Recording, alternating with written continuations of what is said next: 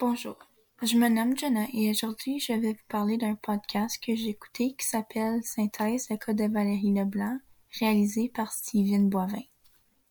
Le type du podcast est un reportage criminel, style entrevue réalistique et histoire, car les créateurs font des entrevues avec plusieurs gens et retournent sur l'histoire de Valérie. Le sujet abordé de cette balado est le meurtre de Valérie Leblanc, âgée de 18 ans. L'objectif des créateurs est de savoir qu'est-ce qui s'est vraiment passé. Selon moi, non, ils ne réussissent pas à passer le message car ils ne savent toujours pas qui est le meurtrier puis qu'est-ce qui s'est passé. Alors, c'est pourquoi que les gens sont plus intéressés et intrigués à écouter les autres podcasts. Des faits intéressants seraient le meurtre s'est passé le 23 août 2011, puis après 9 ans, ils n'ont jamais retrouvé le coupable. Selon ses amis, elle aimait beaucoup la musique, elle était gentille, joyeuse, drôle, gênée, mais elle avait pas beaucoup d'amis. Selon les policiers, elle était abusée et brûlée. Elle était tuée dans un boisé en arrière de son collège pendant le jour et pendant que plein de jeunes circulaient pour aller à leur cours, puis ils disent qu'elle était tuée vers midi. Juste avant sa mort, elle était avec ses amis et son copain.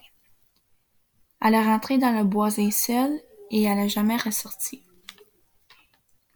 Des piétons qui étaient dans le chemin du boisé l'ont retrouvée, mais ils ont attendu avant d'appeler la police une couple d'heures car ils pensaient qu'elle était mannequin. Les policiers n'ont jamais donné beaucoup d'informations sur le cas. D'après moi, non, ils n'ont pas réussi à atteindre le cas car ils ont jamais su ce qui s'est vraiment passé. Ce que j'ai apprécié de cette balado est malgré cette tragédie, les créateurs donnent leur temps et leur effort pour essayer de se mettre dans les souliers à Valérie et de ses proches pour aider à mettre fin à cette injustice. Après l'écoute, je donne un cut de 8 car il était intéressant mais étrange. Selon moi, les policiers auraient pu être plus présents dans ce balado, aussi sa famille, car dans le podcast, c'est plus comme ses amis qui parlent, comment qu'elle était, puis qu'est-ce qui s'est passé avant qu'elle s'est fait tuer. Mais dans le fond, ils parlent pas vraiment de qu'est-ce que les polices pensent ou rien de même. Ça aurait pu être plus intéressant de ce bord-là.